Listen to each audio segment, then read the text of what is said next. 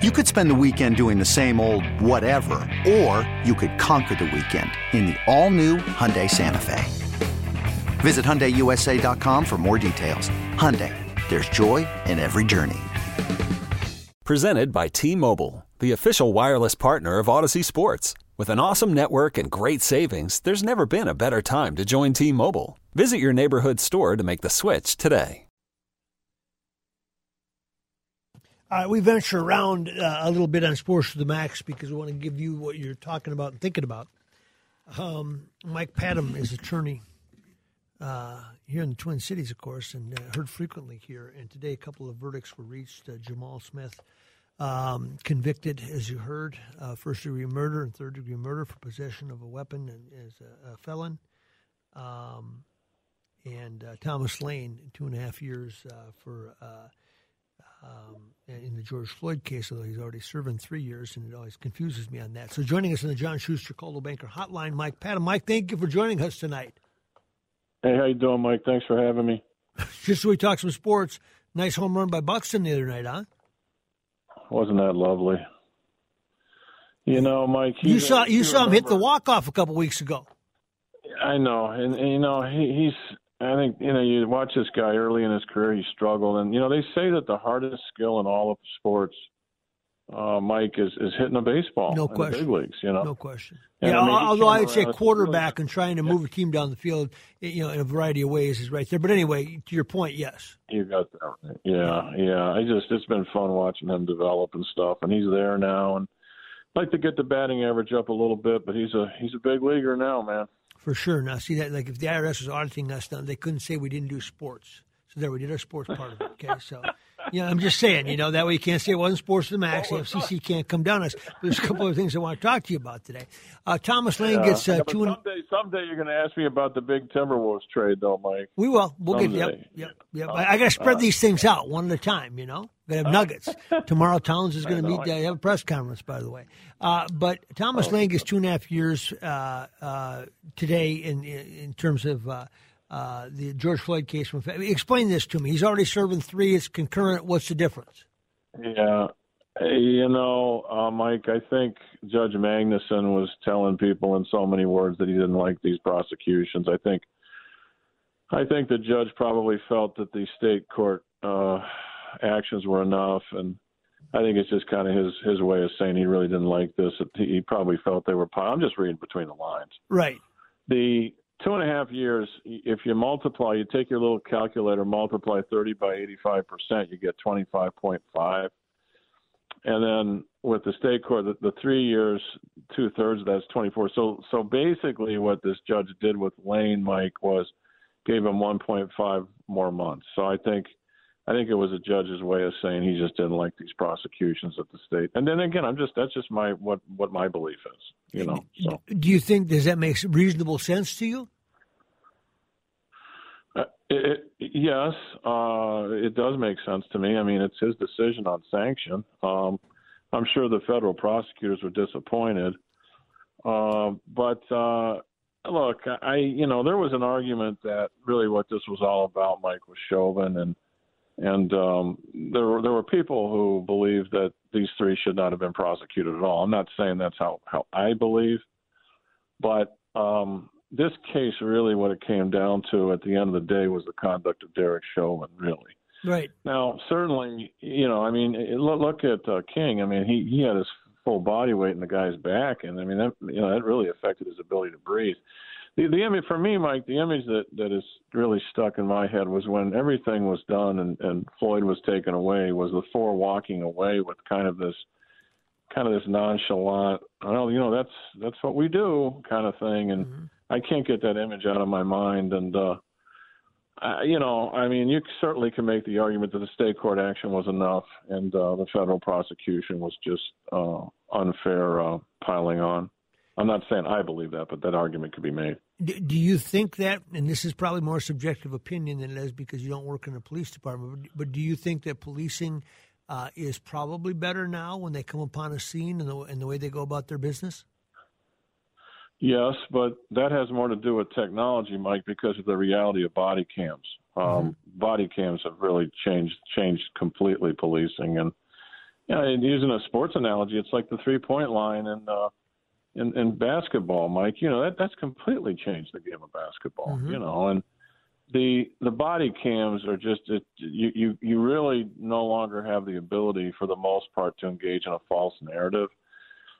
So the body, and not just body cams, but just technology overall. I mean, you got squad cams, you have cameras in buildings. I mean, there's no question that technology has really changed our world, not just for police officers in terms of their conduct, but it's really tough to get away with stuff now, if you're a criminal. So. Yeah, now the other night, I mean, we saw the body camera footage released yesterday, and the police officers went in, and it ended in the death of a 21-year-old man, Sundberg. But when you see them go in, and I don't know how, I mean, this takes courage. First, mom comes out, and then they go in and get the two children, and it's clear as a bell on the body cam. But you realize as you're watching this, they're opening a door, and they don't know what's on the other side to get these children. And I'm watching it, and I'm going, holy cow, you guys are really...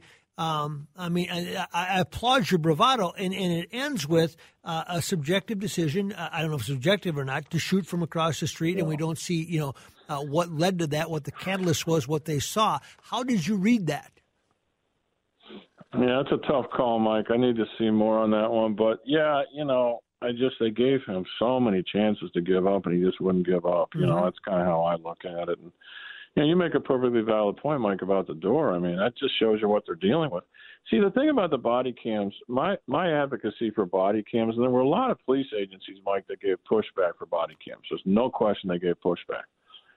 I like it because, frankly, it's a good thing for the police because... what I saw was heroic on those body cam footage, yeah. Right. It's not always a bad thing. I mean, the body cam, the camera doesn't lie, and... So my thing was, the last thing I want to do as an attorney is bring a claim against a police officer that isn't valid. I don't want to do that. Yeah. So the body cams will show good policing, but sometimes they don't show good policing. So it's not always a bad thing for police agencies by any means. Jamal Smith convicted of first-degree murder, third-degree murder because he was in possession as of a firearm as a felon. Did that surprise you at all? No, was that the road rage case where they were struggling with first-degree murder? Yeah. Mike, I really wasn't very familiar with the facts of that case, but if the jury convicted, I mean, they must have had some strong evidence. Although I believe there was, camera evidence that was really significant. I mean, for someone who handles criminal cases, Mike, that's the big thing now is camera footage. It not only has changed policing, but it's really changed litigation and how lawyers litigate cases. And you see it in not just criminal cases, but civil cases. I mean, Big Brother is watching everywhere, Mike, really, if you think about it. Let's just say, like the other night I heard about X amount of rounds being fired at a certain place in Minneapolis, et cetera, and I never saw validation of it, perhaps because there was no footage of it. Is that the first thing an attorney wants to know in this day and age is what are the camera angles, what's the footage? Because sometimes things happen and there's no camera there. Yeah, I just got hired on a case, Mike, where a bartender assaulted a man in a bar really viciously for no good reason. It's all on camera, Okay. So it's almost like the first thing that you ask when you get involved in these cases, again, criminal and civil, is there body cam footage? And it's gotten to a point, Mike, in my practice where it's way more prevalent than not prevalent. But it also has, that has to be your first question, right, always? Oh, sure. Yeah, right. One of them, anyway. After finding out your prospective client's name. You're right. Somewhere after the name comes, is there footage? So is this been for better of society, do you think, in general? Yes, Mike, because it creates situations where if there's less ambiguity, it's better for our system, because if there's less ambiguity, that enables lawyers to resolve cases, you see.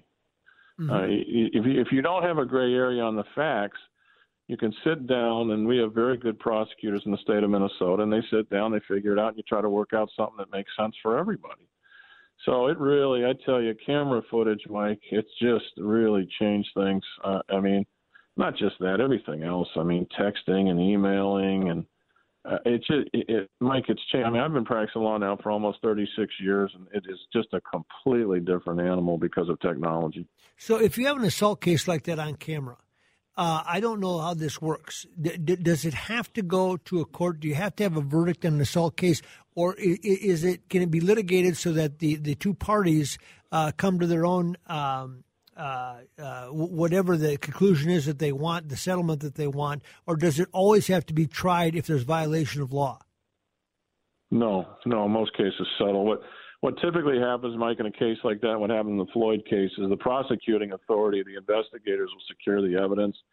In the example I gave you, the police agency secured the video from the owner of the establishment.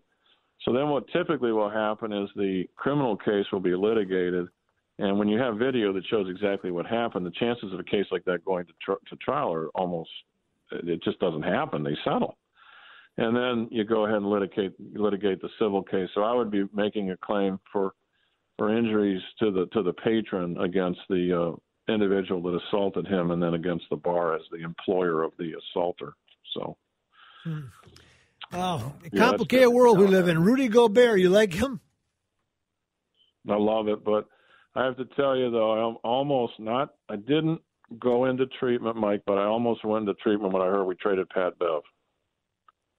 I think I'm going to give you a little bit of my own lawyering, okay? Because as a reporter, what I do and what you do aren't that much different sometimes, you know? Right, you try to figure out why something happened, right? You're an investigator, Mike. I'm an investigator. And I would say to you that I think there was some restlessness amongst the troops with Pat Bev, and there was some reason that it wasn't what it looked like during the season. I have no trouble accepting that. Yeah. I like the guy's game. I think he's the best point guard we had since Marbury. Now there could be things that happen behind the scenes but Mike, you have to admit too, when you're getting a really good player, you're going to have to give up some good stuff too. You know. That's right, and then you live with it. Yep. All right, we'll do it again soon. Good to talk to you. Tell me when you want to have coffee and a caramel roll. Hey, thanks a lot for having me, Mike. You bet. Mike Padam, nice enough to join us and cut right through the chase. That's what I like about him. It's good stuff. The Hammer was out on the pitch last night. He was. We'll ask him what he saw on the pitch when he was out there last night, because it surprised a lot of people, but maybe didn't surprise the Hammer, because the Hammer has spent a lot of time on the pitch. Stay with us. This episode is brought to you by Progressive Insurance. Whether you love true crime or comedy, celebrity interviews or news, you call the shots on what's in your podcast queue. And guess what? Now you can call them on your auto insurance too, with the Name Your Price tool from Progressive. It works just the way it sounds. You tell Progressive how much you want to pay for car insurance, and they'll show you coverage options that fit your budget. Get your quote today at Progressive.com to join the over 28 million drivers who trust Progressive. Progressive Casualty Insurance Company and Affiliates. Price and coverage match limited by state law. You could spend the weekend doing the same old whatever, or you could conquer the weekend in the all-new Hyundai Santa Fe. Visit HyundaiUSA.com for more details. Hyundai, there's joy in every journey. We really need new phones. T-Mobile will cover the cost of 4 amazing new iPhone 15s, and each line is only $25 a month. New iPhone 15s? It's better over here. Only at T-Mobile, get 4 iPhone 15s on us and 4 lines for $25 per line per month with eligible trade-in when you switch. Minimum of 4 lines for $25 per line per month with autopay discount using debit or bank account. $5 more per line without autopay, plus taxes and fees. Phone fee at 24 monthly bill credits for well-qualified customers. Contact us before canceling account to continue bill credits or credit stop and balance on required finance agreement due. $35 per line connection charge applies. See T-Mobile.com.